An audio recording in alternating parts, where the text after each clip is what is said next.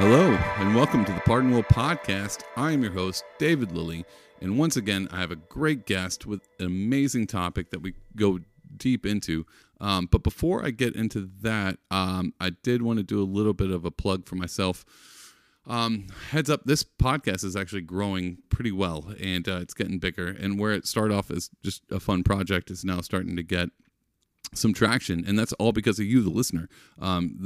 You liking and subscribing and telling your friends and family about it has grown this podcast, and so I want to say thank you. And if you want to go above and beyond, and since I'm a greedy capitalist, or I'm pretty much basically doing a Bernie Sanders, once again, I'm asking you for donations, or however he does it. If you want to give to the podcast, you're absolutely open to do that. You can go to patreon.com and subscribe, where not only do you help fund the podcast, I send you art in the mail and over the internet and anything else that I do outside the podcast. You get complete access to that. And if you want to give like a one-time gift, like it's like I feel really bad for this guy, you can just give me like 50 cents. That'd be fine. That goes towards the podcast. But if you were like, yeah, I just want to give a one-time gift just to show I support, you can go to anchor.fm/pardonwill, and you can do that there under the support button. But there's also, on top of that, there's also a message button. So if you're like, you know what, I really want to give this guy a piece of my mind, you can actually leave a voicemail.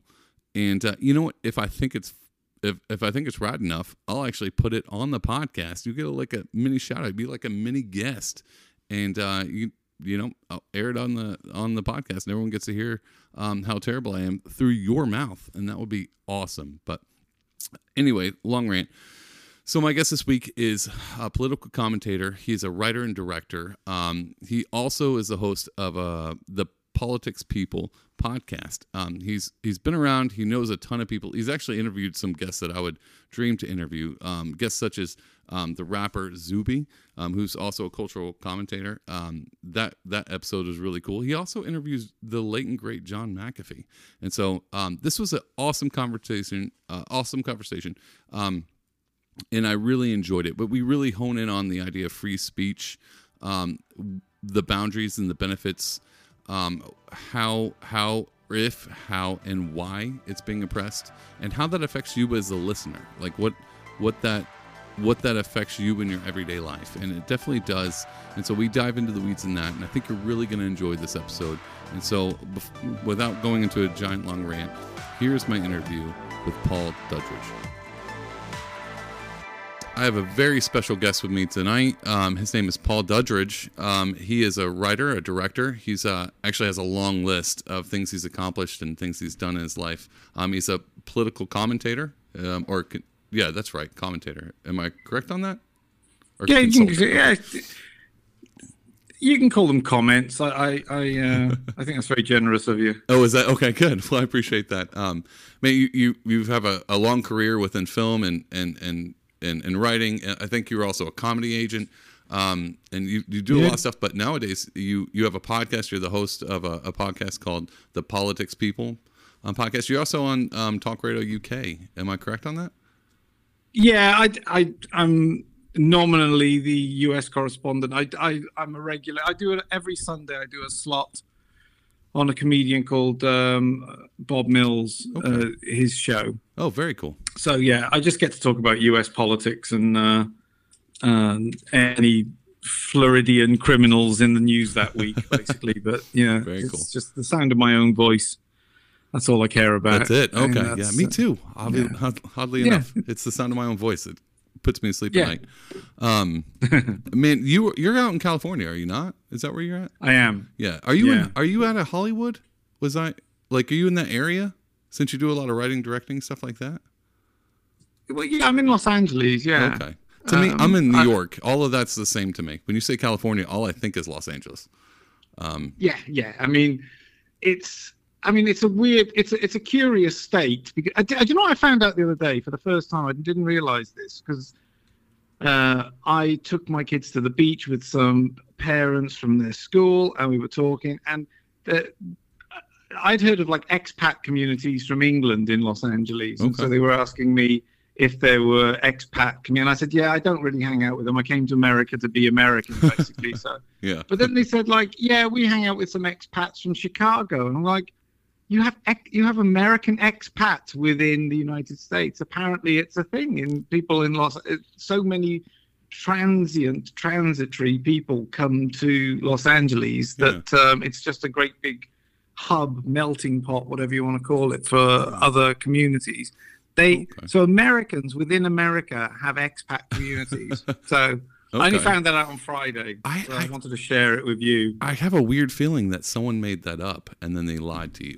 Like that. Yeah, I get that all the time. No, it's like Thanksgiving. I'm like, yeah, right. Yeah, exactly. Yeah, but they're sticking with it. No, that's fine. Labor Day. I believe it now, so I'm going to go ahead and pass that on. But yeah, I'm out in New York, so California is all the same to me. But I want to start this off with the first question, because I think about this question a lot, and a lot of the people I talk to are, in politics. A lot of them are running for office in certain parts, and I run with a very libertarian crowd. Most of them are conservative libertarians, but for the most part they are libertarian, which means the conversations are always very interesting. But one thing I've always noticed when talking to them is, especially libertarians, they love policy. They love talking about policy. Policy change, who to vote for, who to get in, who to not get in, and then they always run into this question. I mean, I'm not dissing on any of my libertarian friends, because I'm in that same boat with them. But they always think like, if we get the right thing in, which is absolutely true when it comes to politics. You do the right thing, you play the right steps, everybody gets voted in, and then things change. And then you being a writer and director and being out in California and kind of rubbing shoulders with those particular people, and then also working within politics, and that I always wonder how much do people put in on, like, well, we got to get the right people in, versus how much do you think that it would matter if the culture changed? Because everyone's talking about the cultural arguments of our day. I mean, that's the big thing in the news, and I always wonder. I think that's the thing I butt up with most libertarians the most, is they're always like, we got to get the right policy. I'm like, well, even the policy is not going to get voted for if they're culturally not aligned. So why not spend more time in the cultures, like doing things like writing film, stuff like that? How do you feel about that? Did I explain that question properly? Yeah, I think so. How granular does anybody want to get in politics, and how much do they think that approach is going to actually solve anything or bring about the ideal? Yeah, I would say that. I don't listen. Trump aside, because I think Trump is seen as he is the person to get in. I think there is wariness about absolutely anybody else from any other stripe of politics at all, any other professional politician, because it's too much of a trope to say, but people just don't trust that they will do what they say they're going to do when they get in. So I think Trump is one of the reasons that he's so popular and remains popular is that he is seen as somebody that does. It gets said a lot, but it gets, it's not to be underestimated. He does do what he says he's going to do. And I think a lot of libertarians would be satisfied if somebody just did what they said they were going to do. Yeah, absolutely. Yeah. I think it's the victory of hope over experience for libertarians to think there is one person, frankly, other than Trump, that isn't going to be compromised somehow if they ever get in a position of power. Yeah.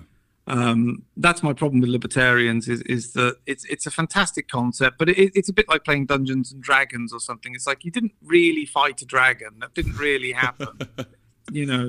Okay. It was just an imaginary game you rolled dice for. But God bless you, you sweated and it was tense, but nothing really happened. There was a lot of work in those D&D games, man. I put a lot of work in those D&D games. But going back to the Trump thing, the thing that I picked up on this, and I think that's why he kind of shifted the whole Republican Party into a populist movement, is because he was already in the culture. And that's kind of why I pick up, like, Trump is trying. He could have had a ton of policies and then backed off of them, but that's not what got him elected. I mean, there's a few things everyone speculates on, like what got him elected and what put him in the office, and also what kept his attitude the same. Where he made a bunch of mistakes that I think of, but he never changed. I think he should have fired a lot more people. I know that's pretty cliche, especially him coming off The Apprentice, of saying you're fired. I think he could have. I don't know if he. Obviously, I'm not in politics. Matter of fact, I'm a little bit new to the politics game. I've just been paying a lot of attention to this, and I would have fired Fauci like a month into this last year. I would have just done it. And that's just one guy. But other than that, I don't know what else he could have done, because I think he rode the culture harder than he did. I think it's like the Matrix, though. I think it's like the Matrix. I think, you know. What do you mean? You kill one agent off, and it's exactly the same guys replicated. I don't think, you know, Fauci is a product of the environment. He's a product of the federal funding. He's the product of federal power. You know, it's the seven-headed hydra. You know, you're just going to keep cutting off heads, and they're going to grow back. You know. But don't you? I mean, I would have to assume he knows enough people. He could have made his own target. He could have done something different instead of, you know, hiring someone into his cabinet that he thought he trusted, and then obviously later on them either resigning or him firing them, because he did fire a lot of people. Yeah, listen. It's the coulda, shoulda, wouldas. I hear you, but I don't call that a mistake. I think it was an inevitability. You got to remember, that's a good point. His party wasn't. He wasn't a Republican, and the Republicans weren't even on his side. Well, yeah, and that's my point when it comes to the culture. I think he's more of a cultural figure than he is a politician. I think that's what got him in. I mean, the guy was on Will's Fresh Prince. No, I agree with you. I think all that's true, but it doesn't reduce at all his effectiveness as a politician, in my opinion. I think he pulls back the curtain and shows how rudimentary politics could be and can be. Yeah, I actually think it goes the opposite. I think it actually enhanced his politics, and that's what I'm saying. He's already a cultural figure. Sure, he's not trying to prove himself to anything, because he already made it. I'm with you. But to that point, then I don't see the benefit of getting bogged down with firing this person or that person and expecting a different type. You know, it's just like he was fighting the establishment and the very notion of the establishment. Look, I mean, you got me on that. When he says drain the swamp, I don't even know how or what that means. How do you drain a swamp? I don't think he has the capability. I mean, he kind of spoke out of his ass on that one. It's because did he even really have the power to pull that off? Did you vote for him? No, I didn't. I didn't. Do you regret it? This year, I think I am. I think I didn't vote this year or the year before. I'm like I said, I didn't grow up to start voting until 2018. I voted locally for the governor, and then that's when I almost voted this year, but I didn't know. I was a little confused on this because, like I said, that's fair enough. Would you say you're a Trump supporter now, though? I don't know. I don't know if I would say I honestly don't know anybody that can't be. It's just like anybody that isn't a Trump supporter. I don't know what it means to be a supporter. Okay, so if say like, do I support his policies? Do I support his character? Did I support his roommate? Like, who gives a fuck about the policies? Can I swear on this? Yeah, absolutely. All the ton. You can swear. Who cares about policy? I don't care about policy at all. Look, there's one battle going on. There's only one battle as far as I'm concerned. Okay. And Trump might not be the Messiah, but he's at least the John the Baptist, you know? You would go John the Baptist. Well, he got his head cut off. I guess that kind of does make sense. They really martyred him. Yeah, that's a good point. I think, he might be the harbinger of something better to come, but I think he's brilliant. And I think he is hugely important. The point is, the battle is, it almost makes me weep when people think about. I don't care what the policies are. I couldn't give a monkeys. We never used to give a shit about policies in the West. I totally agree. We didn't care. A low tax government would get in to be replaced by a high tax government, and that's what went on back and forth. And we were all just simpletons. And I'm 54 years old, and I can remember sort of politicians having served in World War II and then sort of coming into the 80s and all. Yeah. It's like you see the full sort of cavalcade of culture and politics merging. What's happened, I think, it's too easy just to call it globalism, but it's globalism. It's corporatism. We have handed over our governments in the West, and this is why Brexit was so important. We've done it in the United States. We've handed over our governments to at least the drug companies and at least the military-industrial complex, and definitely to the Federal Reserve. Absolutely. We come together as people, as individuals, and then families, and then communities, and that all makes sense to us. That's where we are on an evolutionary level, on an anthropological level. That's we basically we live in a big casino now. We handed over the right to produce our currency to something that is not of us at all. That's all that's going on. The policies are almost when you have a family over for Thanksgiving and you give the kids coloring books and a little table of their own to have their own little meal. That's policies, as far as I'm concerned. These are just distractions for people. The fundamental thing that's gone on is our country, and the UK dealt one tiny blow by getting out of the EU. Yeah. And they need more help to shore that up. But the US dealt one tiny blow electing Trump. We are trying to fight out of this thing. I don't think in any other time in history it would even be necessary for a Trump to come along. But our country has been sold from under us. We don't act as a nation anymore. We act as a client state for the Federal Reserve. We are this country has been hijacked, I believe, to shore up the value of the Federal Reserve, to shore up the value of the dollar. Oh, absolutely. It informs our foreign policy. It informs our immigration policy. It's the only way we can achieve growth in this country. We don't become more productive, particularly year on year, with our work or our output. So we have to keep increasing the competition and driving wages down, et cetera, et cetera. Also, that the dollar can be worth 1 to 3 cents more a year. Yeah. That's it. Yeah. And we're doing things in the name of that are completely outside the bounds of what we thought a nation should be. And that's why there's such a cognitive dissonance in society at the moment. This is not happening by accident. We are not, the Haiti, the Mexico, the Texas borders, all these things, these aren't happening by accident. They're actual deliberate policy. And there is no conspiracy theory, by the way. Yeah. I'm not a believer in any conspiracy theories. I don't believe them at all. This is not a conspiracy. This is being done in front of your face, and they tell you they're doing it as they're doing it. Yeah.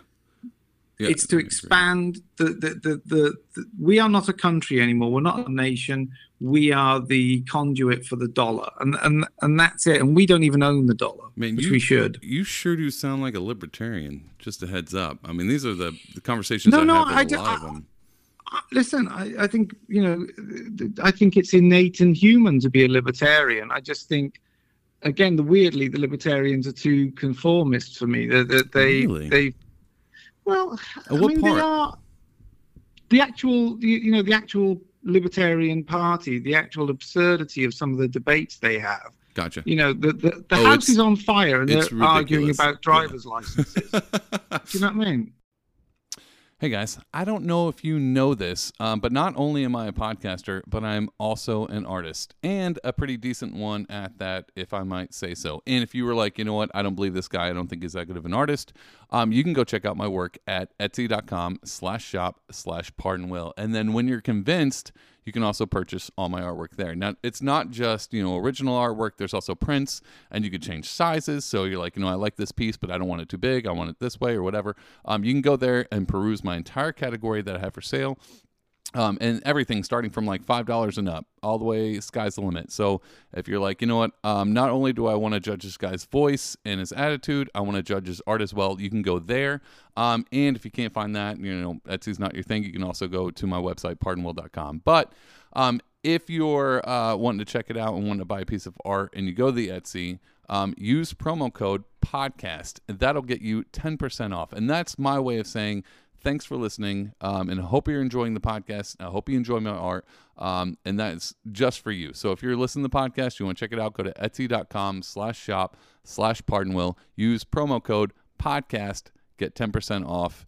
You won't regret it. There's a subtle shift that I'm saying. I'm still somewhat independent, but I wasn't libertarian at all about 2 years ago. It was the first time I voted, and I voted for a libertarian candidate, Larry Sharp, for New York governor.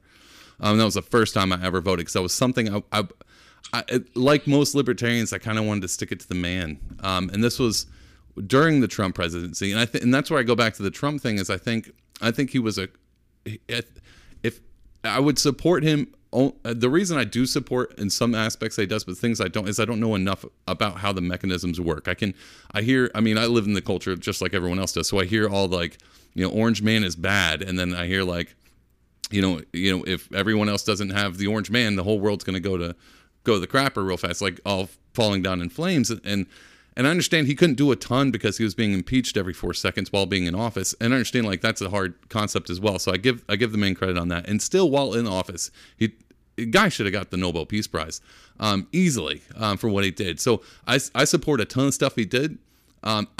I think I support the cultural move. He was kind of a middle finger. And I think that's, coming from a punk rock background, it was hard for me to watch all, my punk rock liberal friends be like, Trump is bad. I'm like, dude, Trump is kind of punk rock. I don't know if you haven't noticed this, but he is punk. Johnny Rotten supported him. Yeah, but he was, who is it? Rage Against the Machine is like completely sold out. Like all these bands that I grew up, there was another one, Bad Religion. They did the same thing. And all these bands that I knew, they're like, anti-establishment, are all shilling for the establishment now. And I don't know if it just comes with age. I'm getting older. You're getting older. How come we're not shilling for the establishment? And that's the thing that I'm kind of confused by. I think Trump was the middle finger to the system, and I like that. But I think that encouraged me more to vote libertarian. No, I completely agree. Look. The fact is, all the bands you've just named, they're all in the entertainment industry. They're all in. They record and they release and they distribute, and they're not sort of ethereal beings. Not sort of.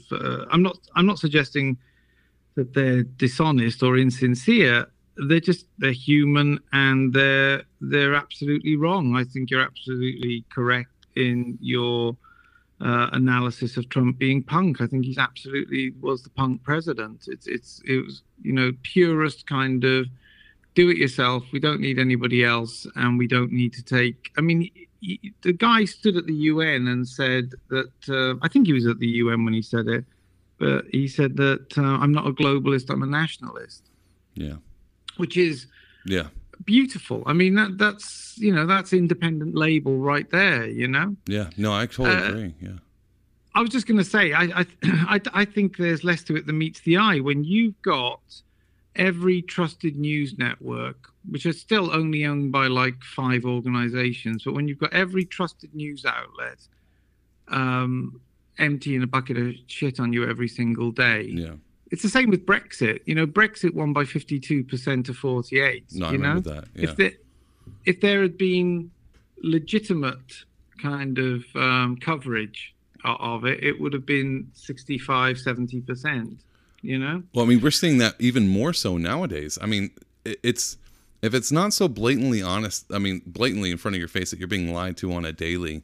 I think if there wasn't a canary in the coal mine beforehand, COVID would kind of have to be it, because I don't know anybody who's the amount of tweets I see on Twitter being like, I voted for Biden and it's like the one thing I regretted the most out of last year. And I think everyone's kind of waking up. And this is the thing I talk with my libertarian friends is there are a lot of them are kind of black pilled. They're like, the world's, it sucks, man. It's never coming back. And I'm like, I don't know I think they're boiling the water a little too fast for all the frogs, because it seems like a lot of frogs are popping up going what's going on here? It's going to come back. Listen, it's absolutely going to come back. This is the thing. I'm a huge optimist always. It's like, look what the world's been through. For fuck's sake, the existence of the United States, all that happened is the Federal Reserve. That's the thing for me. Okay. And that's always. Oh, sorry, my neck's hurting. It's almost like that thing in Pinocchio. When he basically trusts the fox and stuff with his school books and things. It's just we've been had. You can't have a country that's $30 trillion in debt and about to be $40 trillion in debt. Yeah. And be the world's number one currency without shoring that currency up with weapons and with military action. You can't have oil. These are the original sins, really, is the Federal Reserve and the oil being sold by the dollar.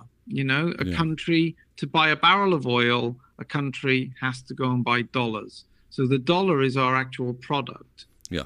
No, that makes sense. But and and that's how the system's rigged. And we as American citizens, which I'm proud to be, end up reaping that whirlwind, because obviously we tread on so many other nations to do that, and this is not a new thing. People like Charles Lindbergh were talking about do not get involved in foreign wars, etc. We pulled up the drawbridge quite sensibly to avoid that. That's the very reason that my ancestors didn't come from the United States, but lots of people's did, because they were getting away from that kind of European the European approach to geopolitics, if you like, empire building. Yeah. And we've revisited it again, because we've maxed out 27 credit cards, and we're going to max out 28, and you just keep going. It's just a maxing out credit card binge. Yeah. And that's the only way we can fuel this thing. And that's why nobody quite understands what's going. You never see the Amish. The Amish never have a boom and bust. You don't see the Amish in the Depression having no food, or the Amish suddenly, all driving Audis in the 80s or anything. That's a good point. It's like, it's like it isn't inevitable that an economy has to suddenly go through boom and bust. That's not an inevitability. What would be your suggestion? I mean, how do you get rid of the Federal Reserve? Wasn't the Federal Reserve supposed to be temporary in the first place, if I'm not mistaken? Yes, it was. Yeah, I believe that's the case. No, I would just have this. I would have the country own the dollar. I would have it not interest based. Is the point? Gotcha. I really like that thing of the dollar actually being pegged to like the average, like an hourly wage, for instance. Yeah, no, that's a good point. X amount for. And when you start pegging your currency to your productivity, then actually you can start bringing it back within the bounds of reality, as opposed to it is now based on. You see it in the stock market. You see it. The thing that sort of caused the stock market crash, the last one, was the trading of derivatives. Yeah. When you can bet on something that doesn't really exist, you're always going to overheat an economy. You're always going to end up with, huge bets being taken. And that's all fine. But I mean, look, it's too much of a trope to just say, you used to be able to take $1 into a bank and get $1 worth of gold. That was true. It's too much of a trope. Yeah. It's now been exaggerated so much. The minute that they figured out that everything can be worth something, I'll take it to the European Union. I'm waffling, but the European Union. Yeah. The European Union, in its core principles, looks for the free movement. I think it's capital. I think it's capital and goods and people. They literally lump together those three things, because you have to have that free movement of people. And it's just like, how can you put people and capital and money all in the same breath, all in the same policy? Yeah. It's because they don't matter anymore, as long as we've all been turned into honeybees carrying the little dollar of pollen on our back. You know what I mean? We're not in and of ourselves, we're not wanted. As long as we go and keep using ourselves to go and cross-pollinate this dollar all over the place. That's our role in life, is to use the dollar. And that's why it doesn't matter what nation we are, how we merge with other nations, whether there are borders or anything, as long as the dollar is used. And it's like, that's the inherent underlying problem, because we as humans create communities and nations, and that's our boundary, and we can't quite understand. And that's as I said, the cognitive dissonance. We can't figure out our role anymore, because our job is to actually keep inflating the economy every year. It's $30 trillion in debt. We're now more in debt than the actual gross national product of the country. How much is that us spending versus us printing every time they print out another? Well, I think in taxation we raise about 3.7 trillion a year. Okay. And last year I think we spent $6 trillion. So I think we doubled the outgoings. Well, last year we basically printed another 2.3 trillion. Yeah. And that's how we've ended. So we only took 3.7. But you got to remember, then we spend 825 or 850 billion of that, like a quarter of the actual tax return. We actually use that for the military, and that's necessary. to be able to go around the world telling people that the dollar is still worth X amount. And keep it moving in its steady position, at least being somewhat valuable. Because if you didn't, there's a possibility it could crash for the most part. It would. Well, look at Somalia with a civil war. Yeah. Up until 2019, its official currency for a while there was counterfeit. It was just really well printed. Oh, nice. Okay. So that's all the currency is what do we think it's worth? Yeah. And so because they were prepared to overlook the fact that it was not printed by a central bank, it was literally printed by gangsters. But there was very few of them had color photocopiers, so it was good enough. So it became the currency. You know, we take that to an extreme level where we will spend a quarter of tax revenues on ammunition to send around the world to tell people, no, it's also worth $30 trillion. Yeah. If that ever, if anybody ever calls that loan in, that 30 trillion, then the whole thing goes belly up. But that's our role, is to shore up that dollar. You know, how do you feel about, because it seemed like what you were explaining in the first part, and I know very little about this, but Austrian economics, how do you feel about that? Do you know anything about that? Because I think what you were explaining, the idea that currency was linked to gold, but now it's actually linked more to labor than it is anything, or at least the way community and the way it functions with inside of a community. That sounds very Austrian economic style, which is a lot of libertarians pull that out. It's the almost basic sense that the amount of a dollar can adjust according to desire and according to usefulness. And so, if you think about gold has utility, but it doesn't make sense for money to be, other than it being a commonwealth kind of like agreement. It doesn't make sense for that to be anything. I might be putting words in. No, you're not at all. No, the value of gold was because it was finite, supposedly. Yeah. That's where the whole, role of alchemy came in, trying to create gold from base metals. Yeah. But it was because gold was finite, you could say that it was, yes, it had some utility, but it was beautiful in and of its own right, but you couldn't go and recreate it elsewhere. So you could actually say this thing had some value. That's because it's non-fungible. And so it's almost the same way crypto is moving in the same sense. And so exactly. Well, every single currency does. That's exactly what that's the business model of any currency. Yeah. Look, it's the same thing. If we end up bartering between ourselves, if you and I just have neighboring farms, and we live a very agreeable life because we just barter between one another, we will still end up having to fill a tax return at the end of the year, and that the value of that barter will actually still be nominated in or denominated in dollars. Yeah. I guess you kind of have to have dollars to be able to tax someone, because the government's not going to come up, pick a basket of potatoes and say you're even. So it would make sense for that to be involved. And this is the point. And the government, whilst it should be just representing our best interests, is actually delivering us to the distributor of this dollar. Yeah, it's pretty unfortunate, man. I was like, hey, how do we talk about something a little bit lighter? A conversation I want to ask you about. I know it's not going to get any lighter. I want to talk to you about what you think free speech is, and where we're heading now as far as cultural go, and how this works with where we're at now. Because I know we had a conversation, or at least we were involved in a conversation on Clubhouse, and that was the first time. I think I'm trying to think of the term. Are you a free speech totalist? I think was that absolutist. I think absolutist. Said, wasn't it? That's what it was. Yeah. And I was like, I think that's where I'm at too. But I'm a big fan of Chesterton. He says you never remove a fence until you ask why the fence was there in the first place. And so I think about that, because I know free speech has been an amendment for a long time, but it was never actually practiced. Because George Carlin got arrested for some things he said on stage. So free speech has always been stifled for the most part in all of American history.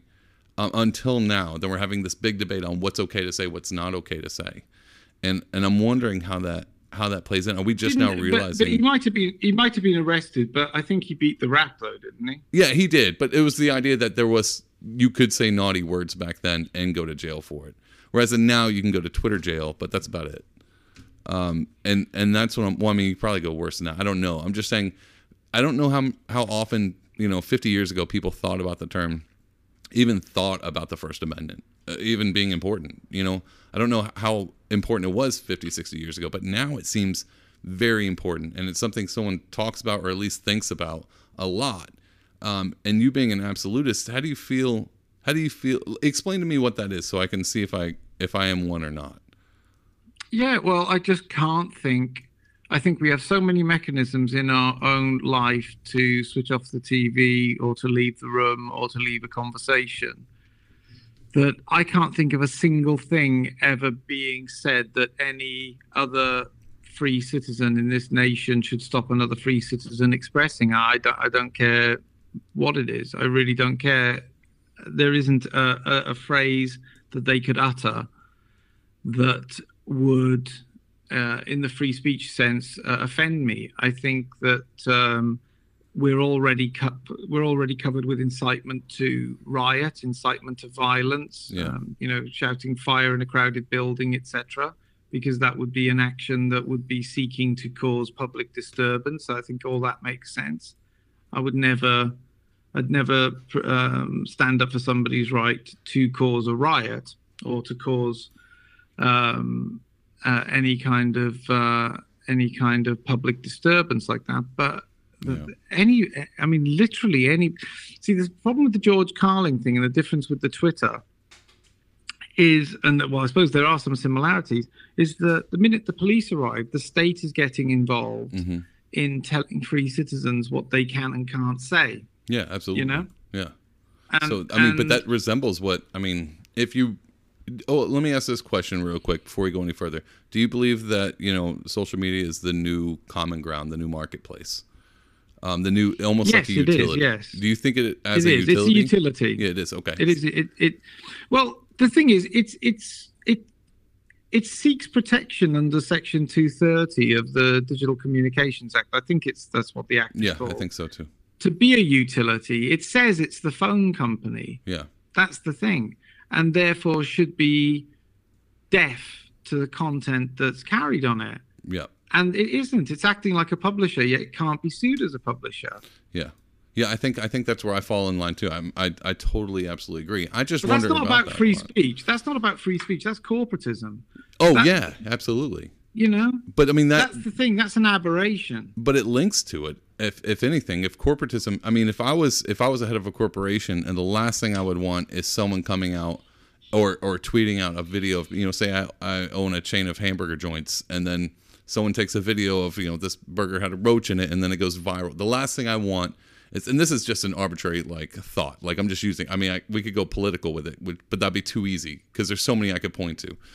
But just saying this thing goes viral. If I was McDonald's, I would be like, can I call up the guy at Twitter? Can I call up Jack and be like, Jack, remove all of these because I don't need this for my product. And last thing I need is less, people coming to McDonald's because that's how I make my money. And if I had his ear in my pocket, the way the government, or even vice versa, I'm not even sure I don't know whose hand is in whose pocket when it comes to this situation. Maybe both.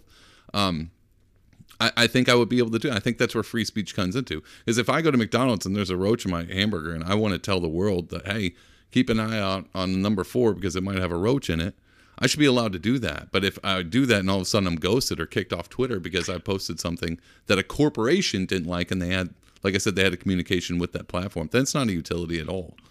No, exactly. Well, no. Yeah, well, they're policing content, aren't they? They're publishers. Yeah. No, look, I think if you can be, we already have, defamation laws, and in the UK we have libel laws, etc. We already have mechanisms for you to be punished or challenged if you lie.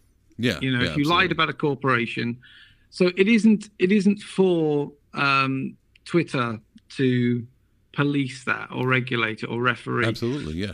My only point with any of those companies is the moment that the government has any form of account on Facebook, Twitter, Instagram, and they all do, government departments, the moment they have that, the idea of precluding citizens from using those platforms, I just think goes against the, if it's not the First Amendment, it's going to be like the Fourth Amendment or the Fifth. No, it's not the Fifth. Is it the 10th? There's like a good one on the 10th. But it basically, it's easily the First Amendment. You are you're precluding somebody's free speech because whichever way you cut it, that is the public square. And for me, that's proven by the fact that the government is on it. If the government's got a Twitter account, any kind of Twitter handles, that is a government outlet. That is a government liaison. Yeah, absolutely. With your own federal government, you're not allowed to. You are then precluded from actually engaging with your own government. I don't see how that can stand. I don't even remember the day I woke up and the government was using Twitter like a press release. And I remember thinking, like, this is strange. Like, who's on, like, it's Facebook, it's Twitter. Like, these are my friends from, college on Twitter. Why is the president on Twitter? Like, and it blew my mind. And then nowadays, like, that's what we're experiencing. You're absolutely right. It is the common circle. It's C-SPAN. It's just in Twitter form where we get to be involved as well. And so I totally think it's utility. I think that's a hard thing for people to wrap their mind around because I think it's moved too fast, too quickly for it to. At the beginning, I remember Facebook was only for college kids, and you had to have, you had to be an alumni or have a college email just to get on, and that was a platform. It wasn't a utility at that time, and then all of a sudden, within, what was that? That was less than 15 years ago, and then all of a sudden now, it's 2004. Yeah, and all of a sudden now it's like. We've moved into a completely different world. It's unrecognizable 15 years ago. In 2004, we would not even be able to recognize where we are now. And so to have to change the definition of what is a utility, what is a marketplace, I think is absolutely necessary. And I also wonder, I guess in the further question is, the thing that makes me the most nervous is, sure, it's scary when the government gets involved. And tell me what your thoughts on this is. It's scary when the government gets involved and they start hunting people down or trying to delete them off Twitter because of something they said, even if it was against the government. But it's another thing when they're asking the fellow citizens to rat on or to flag or to highlight anytime they see something that they think could be flagged. And then you start deputizing citizens to react to their fellow man in a sense of being, it's not the government trying to shut down free speech. Now it's your neighbor. And now it's your family member. And I think that's when all of a sudden we've gone down the rabbit hole a little too far of going. So now it's, at first, you don't want Jack Dorsey to delete your tweet, but now you get, if he doesn't, now people on Twitter are commenting of saying, I wish you would die. I don't know how many times I've seen like people wishing people would die on Twitter, to the point where it's outrageous. It's weird how we got here. Well, yeah, but it's human nature. This is the thing. This is why America was founded. In the way that America was founded, it was in recognition. Look at the way the Constitution was drafted. It was in recognition of separation of powers, etc. Yeah. Because people are fucking animals. They're mad. Yeah. There isn't. Whether it's Stalin or Mao or Hitler. This is in Fidel Castro. Yeah. Fidel Castro, every apartment building, I think they have this in North Korea, but all the apartment buildings in Cuba, you have one government apartment or one government tenant. Yeah. And they're, people come and rat to them and then they pass. People love ratting on their neighbors. That is human nature. They love tearing their neighbors down. That's why you cannot allow that mechanism in the civil discourse. But they have to realize that at one point in time that maybe not. Maybe I keep trying to be optimistic that people are out there that are really smart and they're paying attention. And then I think of, when people are like this whole cancel culture debate, like you say something and then all of a sudden you lose your job at Disney or something along those lines. And people are all for that. I remember back when it was conservative voices being shut down. From what I could tell, it seemed to be legit. I know there were some people, Democrat and left, they would get kicked off Twitter as well, but the ratio seemed to be off. And I remember a lot of libertarians and Republicans kind of responding to people on the left of being like, there's that famous quote, they came for the trade unionists and no one, I didn't speak out. That whole cliche thing. But I think that's a good point of, at some point in time, you have to go, hold on, if I'm the one ratting on my neighbor, somebody in this building's ratting on me. And the idea that that's either you want to live there or you can't figure out your way out, it seems absurd. There's no one should want to follow into that. No one should be able to look around and go, this is okay. We should absolutely. Which generations avoided that? Which generations avoided that? There isn't every 20 years that rears its ugly head. As I said, you go all the way back, Stalin, Mao, Hitler, Cuba, North Korea. It is. See, that's the norm in the world. That's why America was such a beacon. That's why America is important and special. I'm an American exceptionalist. I think it's an exceptional place. I agree. Yeah. Because we got here because we sought to avoid the norm, and the norm is what you're describing. Okay. Yeah. To be surprised by it lapping at our feet, I think, is naivety. It's like, yeah, of course that's human nature. That's why we have the separation of powers. You know, they don't teach civics in school properly any longer. They're trying to replace it with CRT, and it's just like, no. If you teach the basic fundamentals, which are, you know, along the lines of live and let live, you leave me alone, I'll leave you alone. Really, really, I mean, a country founded on those kind of principles, one of the most glorious things that's ever happened in human history. It's the greatest country that's ever existed, and ever will exist. I mean, it really recognizes human nature. These idealists and zealots don't. The thing is, they ultimately won't win, which is great, because you can't actually. Look, they tried it in China. You know, you can't demotivate people and still expect the crops every year. You know, it just doesn't work. You know. Yeah, that's a good point. And so, you know, it always inverts, and you know, there's enough. Look, again, why I'm an optimist on this, even though you didn't ask. It's just like the younger brothers and sisters and the children of this like current woke generation.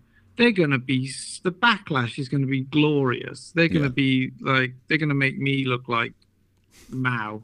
We're all waiting for that good rebellion to come out in the next generation, which I think you're right. It really will. I mean, you know, it's in the, as an outsider to the United States, and a lifelong fan and lover of America and Americana, there is something different here. It's indomitable ultimately because you didn't ever go down the socialist route. Yeah. You might have had social programs, you might have had like, you know, people being subsidized by the state here and there, but there is something inherent in even the most left-wing person that the government's responsibility ends at my front gate. Yeah. You know? Yeah, no, I think you might be right. That is very unique to hear. I don't notice that because I've lived here all my life, and so there's a lot of things that I don't pay attention to, and I might be naive when it comes to, you know, thinking that personal freedom, might be an exception. The idea that you have that, you think that live and let live kind of concept would be an anomaly. I just never thought that. I thought it was too easy. Like, I thought it was too easy to pick up on that. Like, let me do my thing, you do your thing. I mean, that's kind of why I found myself in the Libertarian Party, because it's strange to me now that when people carry around a Gadsden flag that says "Don't tread on me," that was from Benjamin Franklin. That could be seen as a white supremacist symbol. I'm like, the entire point of that flag is just leave me alone. Like, that's all it is. There's nothing deeper than that. It's just leave me alone. No. And so, or to be a fascist symbol, it blows my. And that's when I go, okay, what's happening? So to be optimistic, I think maybe this whole year with COVID and you know, being told 7 different things and noticing, okay, that was a lie and that was a lie. And now anytime you hear anything from anything on the news or from the government, you can almost assume it's a lie. To the point where like they're like 0-10, like they haven't scored anything yet. They haven't got anything right. In just dealing with the pandemic in general, like it's been a real rough ride for everyone. And I think that's when people are starting to pay attention and being like, okay, something's wrong. And that's where I get wiped. I think it's so dismal.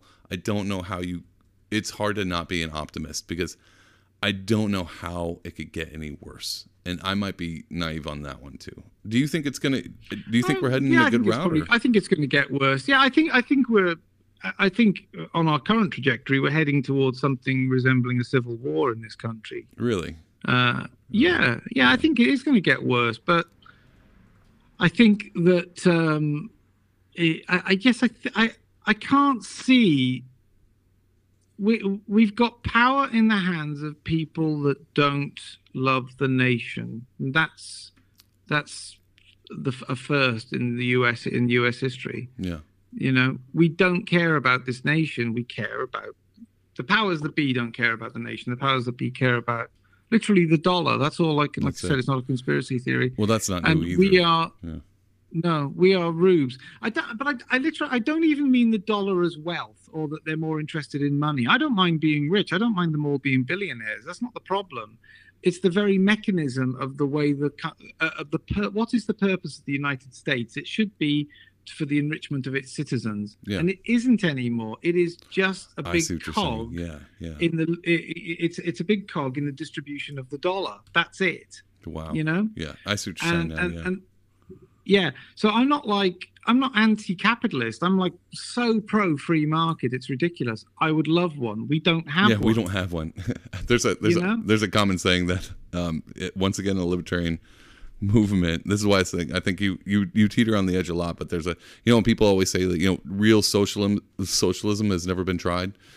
In the libertarian things, they say real capitalism has never been tried. Oh, absolutely. And so that's another. Singapore fun comes close. Singapore comes close. I don't know it's enough impressive. about Singapore, but I would probably assume.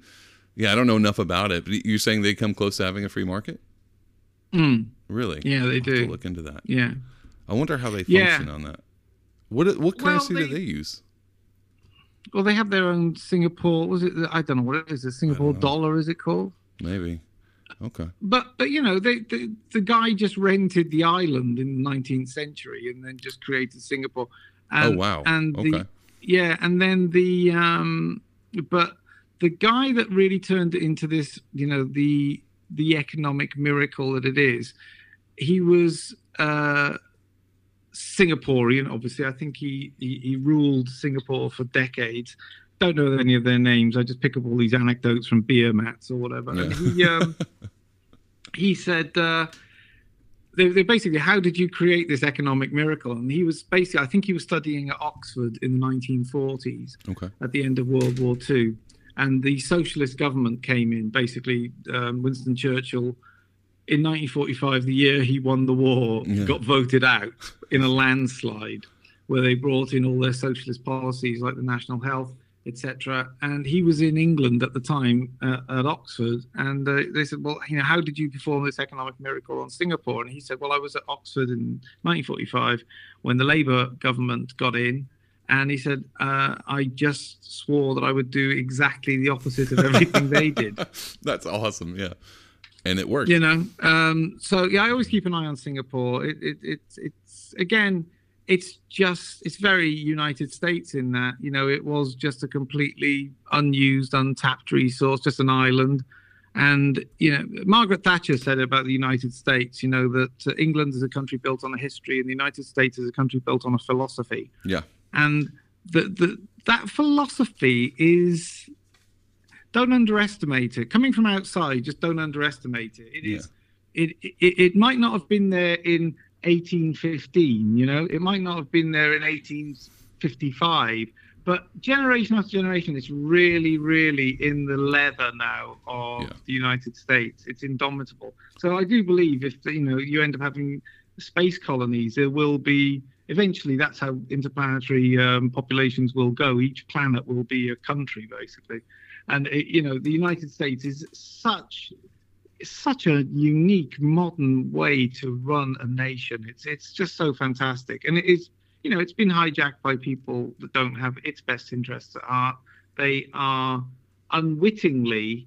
This is AOC to Biden to everybody on the left. They are unwittingly the puppets of huge corporations. It's exactly what happened with Brexit. You had hardcore left-wing people understanding that the EU, the coalition that created Brexit, from Nigel Farage, supposedly on the right, even though really 30 years ago he would have just been a normal conservative, to hardcore communists all coming together because they could see that what they were doing was signing over democratic national powers to unelected bureaucrats, to unelected bodies.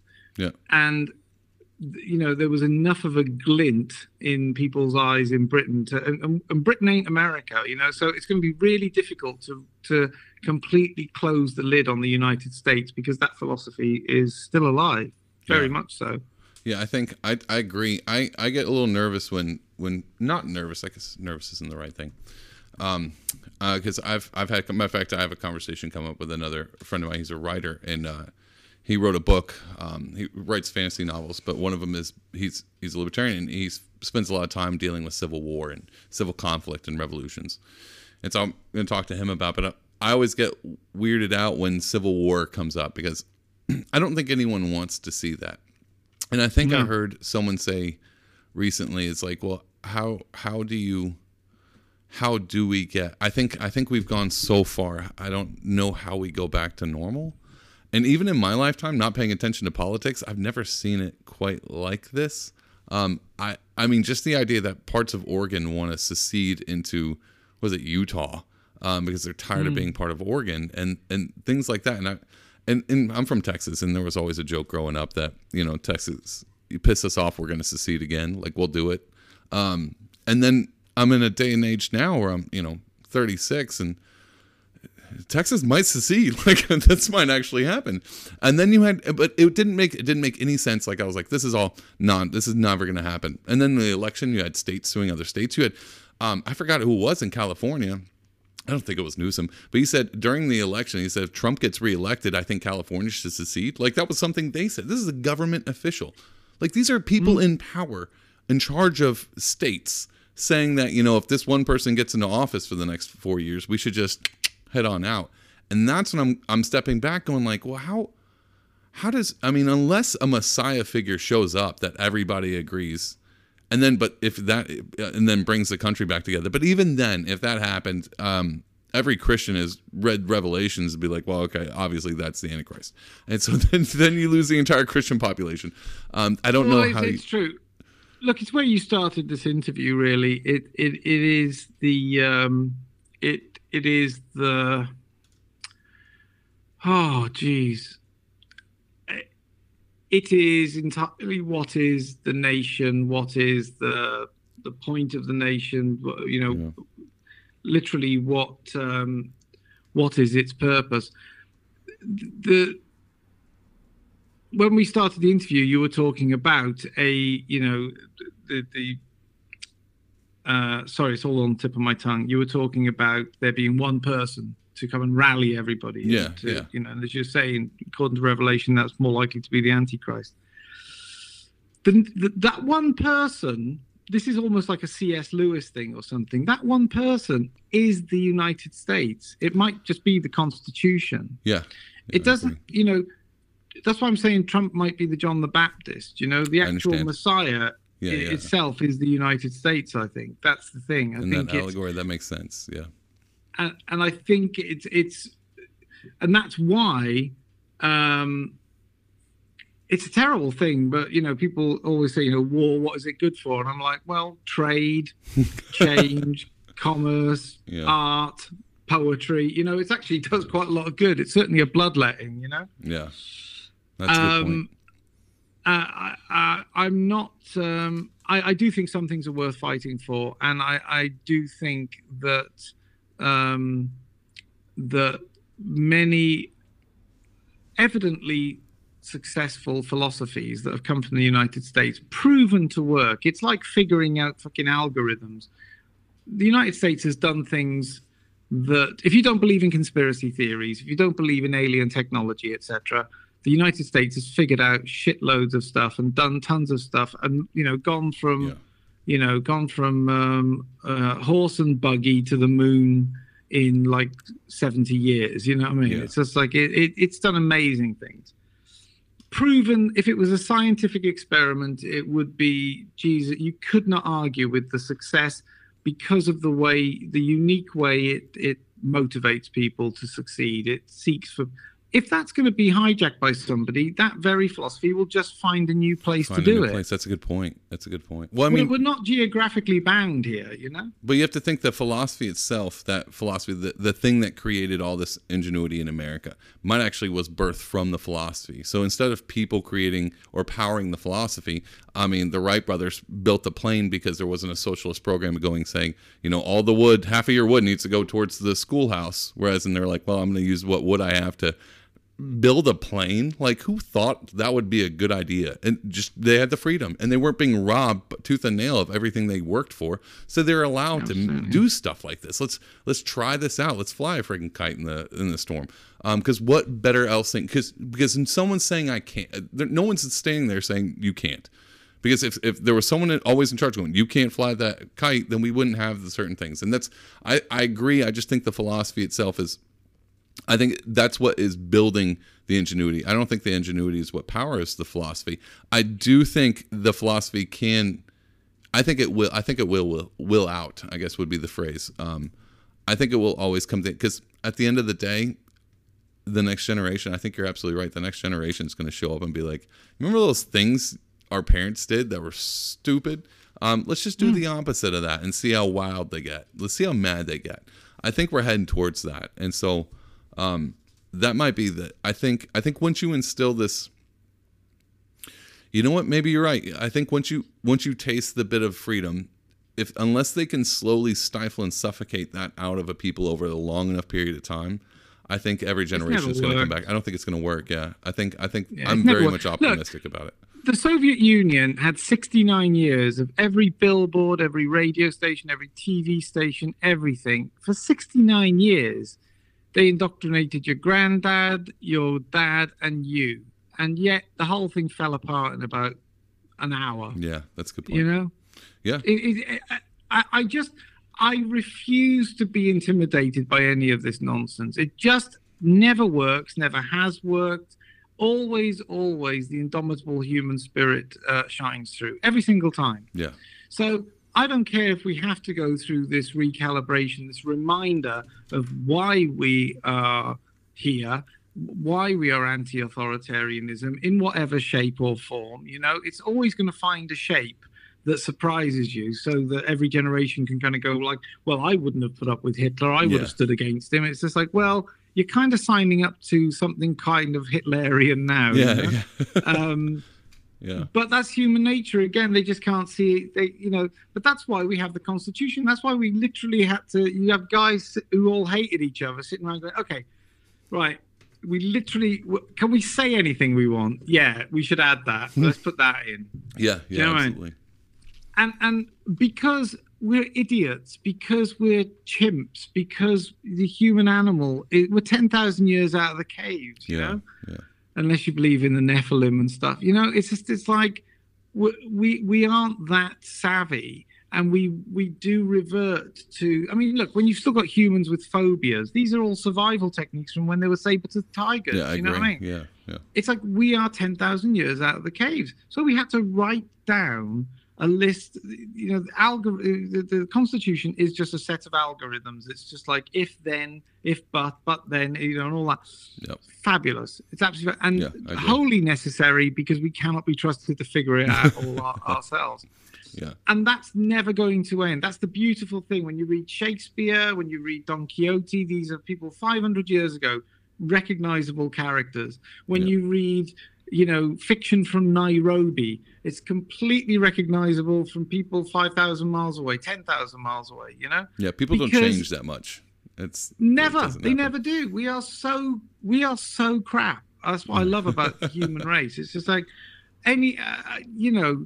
this is, Jesus, the idea that anybody thinks that they have any superiority. I'm like, no, we're humans, and if we're humans, we are therefore rubbish. We are naked in the sight of God. That's basically it. Yeah. That's the great joke, God laughs when we make plans, etc. Yeah, that's good.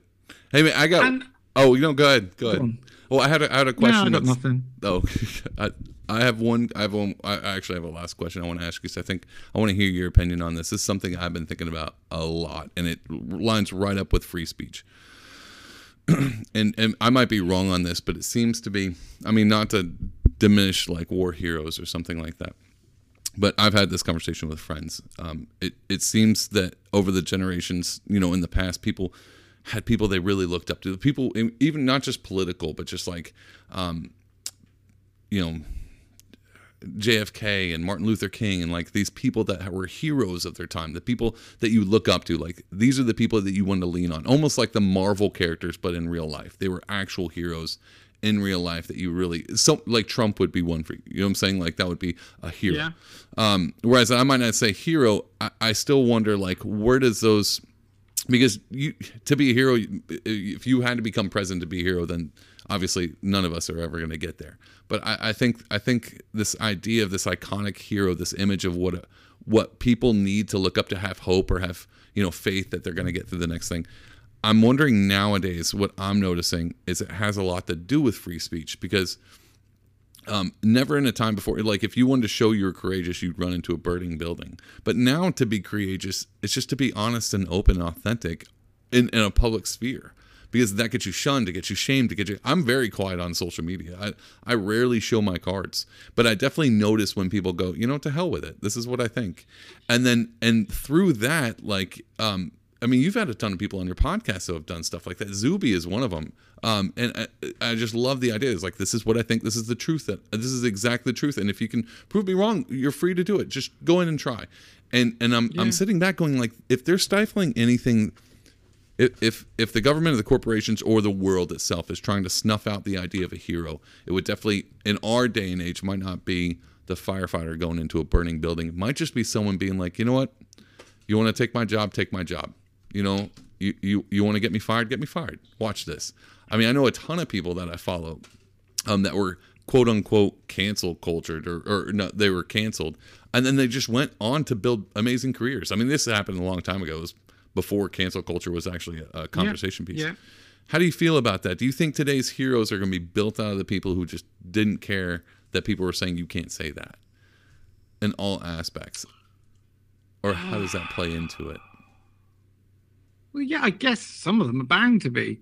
Yeah. Some of them are bound to be. And some of them are just a-holes as well. You know what I mean? Yeah, it's that's like true. Some of them are just. That's true. This is the thing, but again, that's the point really with free speech. It's like, I'll stick up for the rights of a-holes to be a-holes, Yeah. I don't know whether the people being cancelled are heroes. I just know that the people doing the cancelling are tyrants. That's the point. Well, what did tyrants make then? That's the point. Aren't they creating heroes regardless of how they're trying to do? No. You can have loads of anonymous victims of tyranny. Okay. Maybe not heroes, martyrs. Then I would go martyr route. Oh, absolutely. Yeah. Okay. No, martyrs. That's what I was more going for. The idea of a martyr. Maybe not so much. Yeah, 100%. Yeah. No, that's they are creating generations of them. No doubt about that at all. Yeah. But again, it's the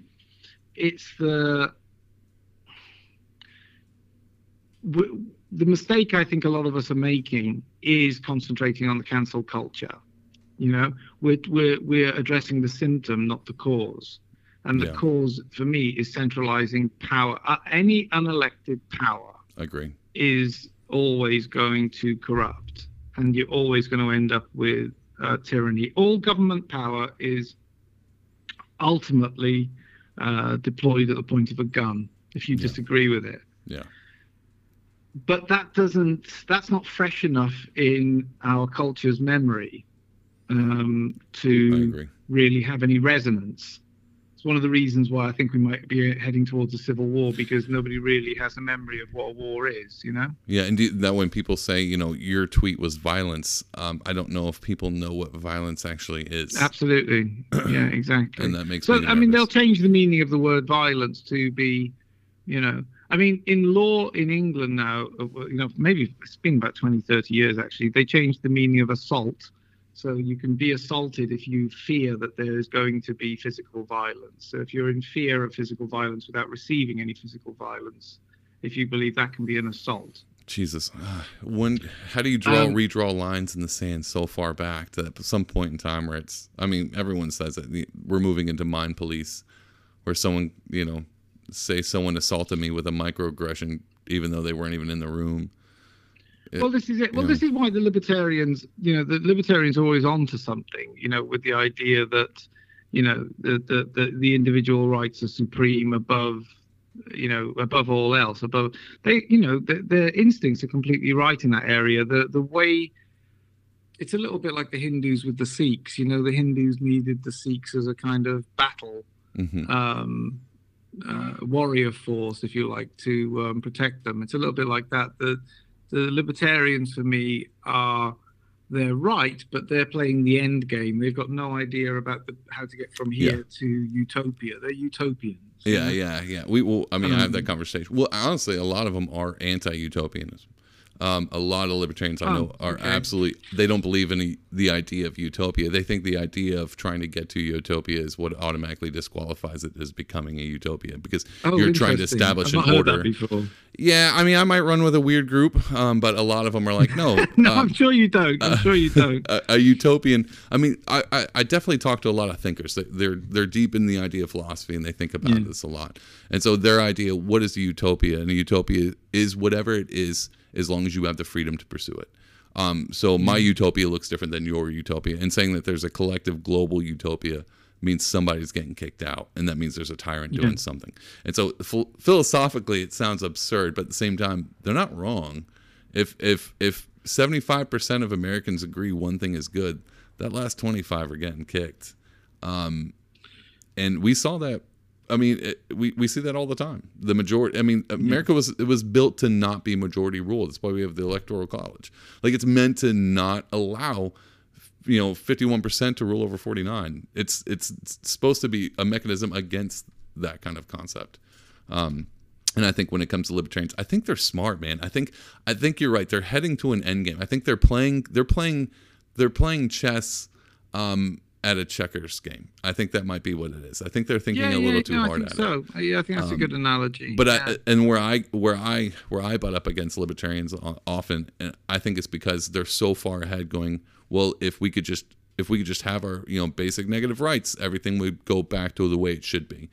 And my only play is going, you have to convince people that negative right. You have to convince people that this amount of freedom, this complete anti-authoritarianism is good for them as well. But most people don't know what freedom is. They don't know what it's like to have that kind of a freedom. Like we said, like a true capitalism's never been tried. And so to convince the majority of the population that libertarianism is good is not going to be because you got elected and then proved it. You're never going to get that I told you so moment. No one's going to elect a libertarian because they're promising, hey, just because we wear boots on our heads, you get all kinds of, it's freedom's awesome. It's like you have to rule the culture, nail the culture. And I think we're doing it. I think we're pulling I'm hearing conversations on major podcasts with people I think Zuby's a libertarian.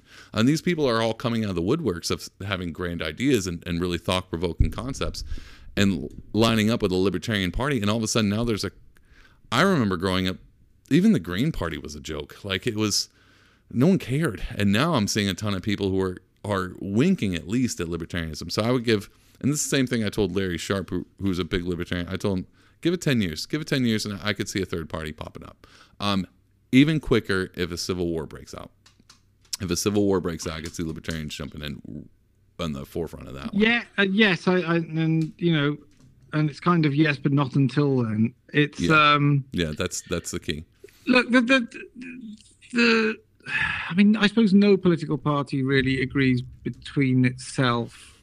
Yeah, they all fight.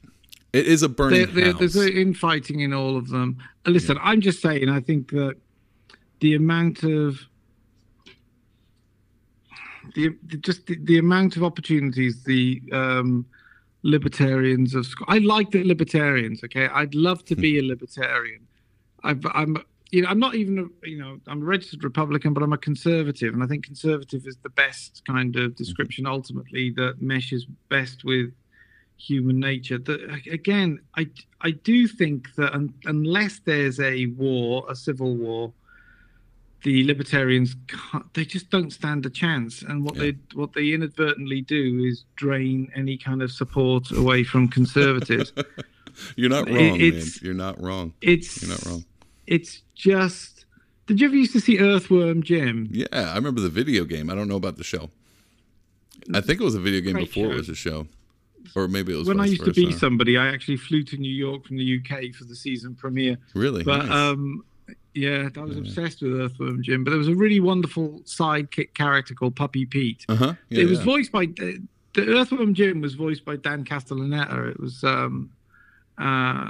he did Earthworm Jim and Homer. Oh, okay, yeah. But he had a sidekick character called Puppy Pete. Puppy Pete was just this cute little puppy, but every time there was a big fight, every time that the whole thing kicked off and that there was some sort of big intergalactic battle, Puppy Pete would turn into like the puppy equivalent of the Incredible Hulk. Okay. But he would attack Earthworm Jim, so his sidekick. Yeah. And it was this great kind of Greek tragedy kind of element to it. It was very, very subversive. I see where you're going. And that's how I feel about the libertarians. Yeah. It's like, can you just not just side with the conservatives until we get through this? And it's like, no, we're going to drain power away from you. It's like, oh well. I'll give you a heads up. I think the majority of them.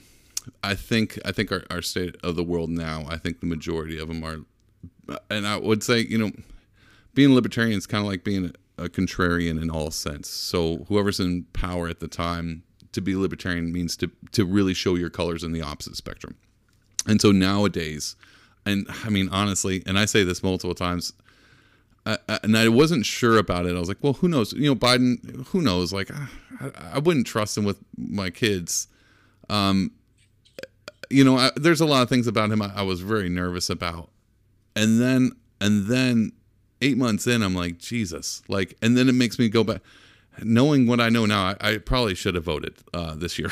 like I never have I ever been like, I think I should have voted. Normally, I'm like, well, I didn't vote. It doesn't matter. And this year alone, I'm going, how many bad things can happen so quickly?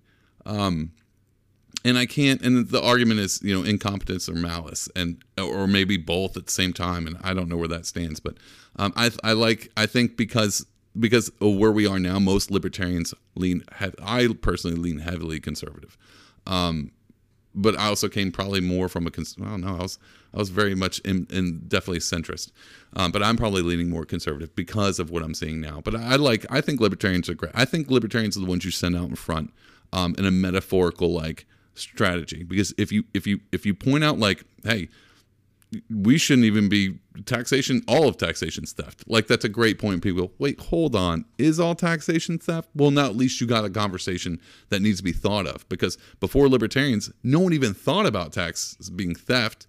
They're like, God, they keep taking more money out of my paycheck, but roads got to be paved. But now you have libertarians going, taxation, all of it's theft. And they're going, well, how do you pay for roads? And then we go, well, let's talk about the private sector. And now all of a sudden you have common Americans thinking about real things that could affect them on a personal level. And so that's where I kind of tip my hat to libertarians on that realm. I like I said, I love the libertarians. I really do.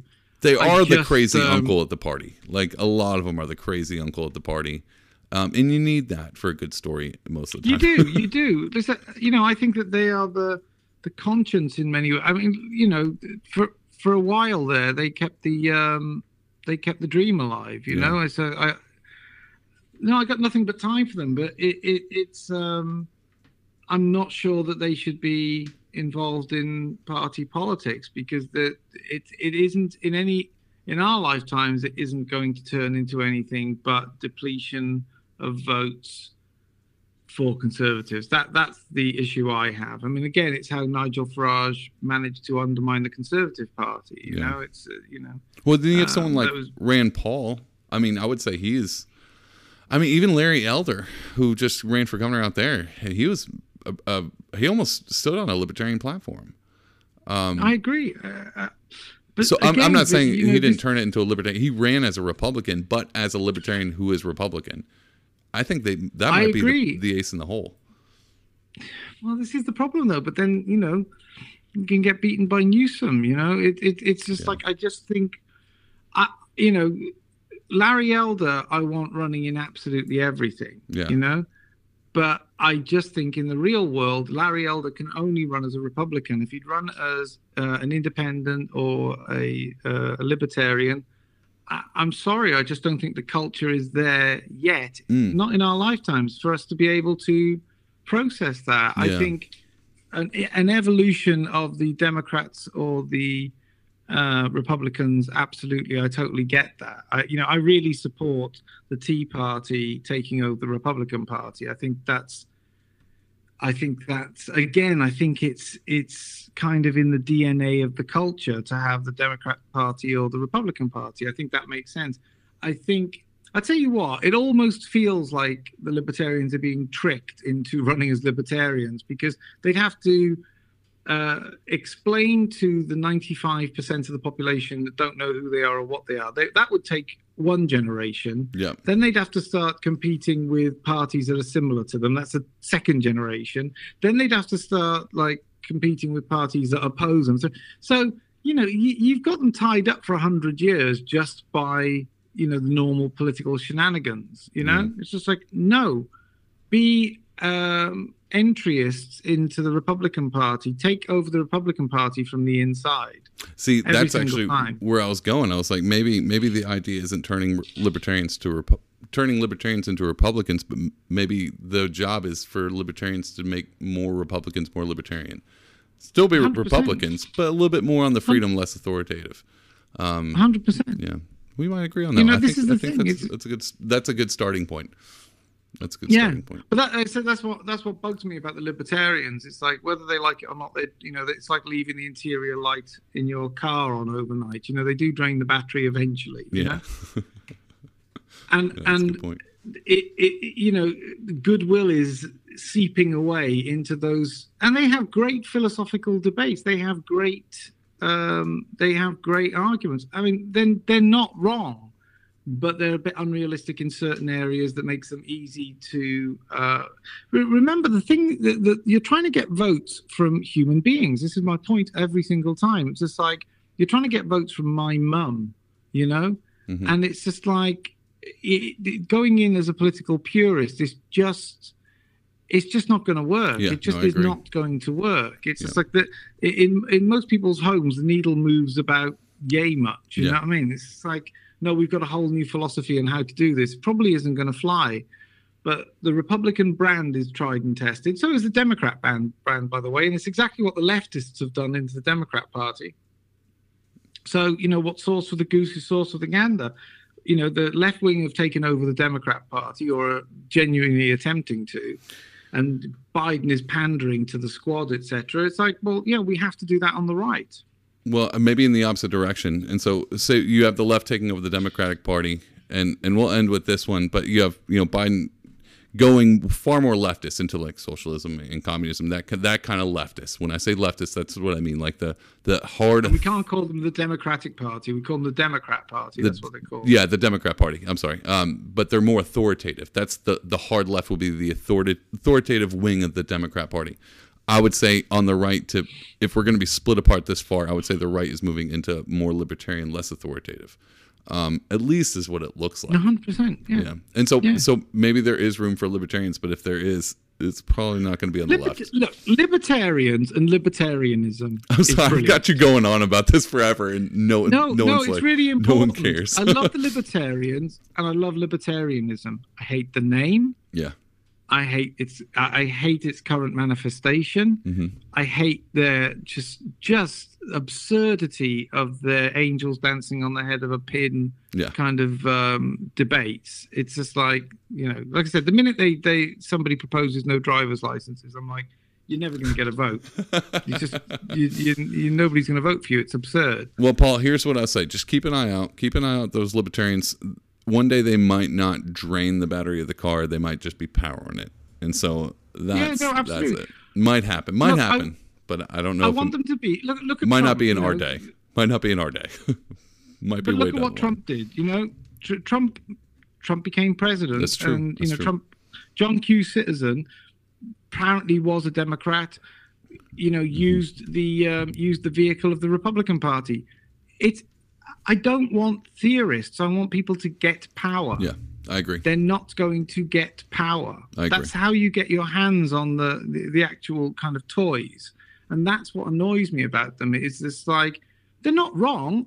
Yeah. I don't think there are too many citizens in the United States, if you went through the general philosophies of the libertarians, would argue with them, you know? Yeah, I don't think so. But the presentation, their strategy, everything is a bag of cats, basically. They just, you know. I love that. That actually is great. That could be true. That's a great analogy, the bag of cats. I could see that for sure. Yeah. But Trump's power went directly to where the power Sure. is. It's like Dillinger. Why do you rob banks? That's where the money is. Why do you join the Exactly. Republican Party? Because that's where the power is. Yeah. Go where the power is. Okay. Yeah. No, I agree. I think that's smart strategy. For sure.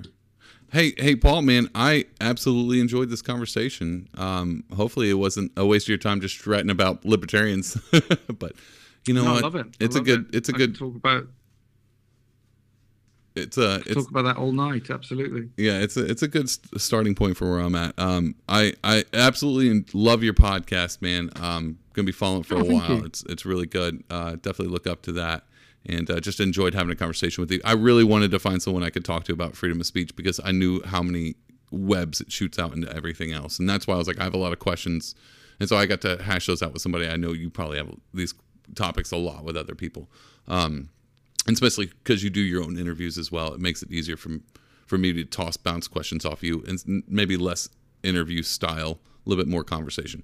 And I enjoy that, especially with hard questions. Yeah, well, I enjoyed it enormously. I appreciate you having me on. I really do. Yeah, absolutely. Do you want to tell everyone listening, if they don't know who you are already, do you want to see where they can find you? No, Nope. That's a problem I'll have to solve myself. No, nobody's heard of me, and that's my fault. No, so that's not true. We're not going to sully this with some kind of vulgar price taggery. No, you got it. That's fair. No, if anybody wants me, they can find me. No, it's absolutely true. Yeah, absolutely true. If anyone wants me, they can't. And so I'm a libertarian. I'm off the grid. I'll be in my cabin in the woods. Anyway, yeah, I absolutely love the conversation, man. I'm going to let you go. Maybe in the future when I'm running for office as a libertarian president, I'll give you a call up. And I'm just playing. I'm never going to. It'll be a reverse. I'm sure you'll be reversing the charges. Yeah, exactly. Yeah, absolutely. But yeah, you have a wonderful night, man. I really appreciate it. Ditto. Thank you. Hey, thanks for tuning in again to this week of the Pardonable Podcast. If you enjoyed this episode, go ahead and hit a like and subscribe on whatever platform you're listening to it on. And if you do me a favor and you want to check out my social media, you can find the podcast at Pardonable Pod on Twitter and on Instagram. And if you want to follow my personal, it's Pardonable Art on Instagram and Twitter. And if you don't have social medias, but you still want to check out the artwork that I do or anything else that I'm involved in, you can go to pardonable.com. But once again, I appreciate you listening, and we will see you back next week. Bye, guys.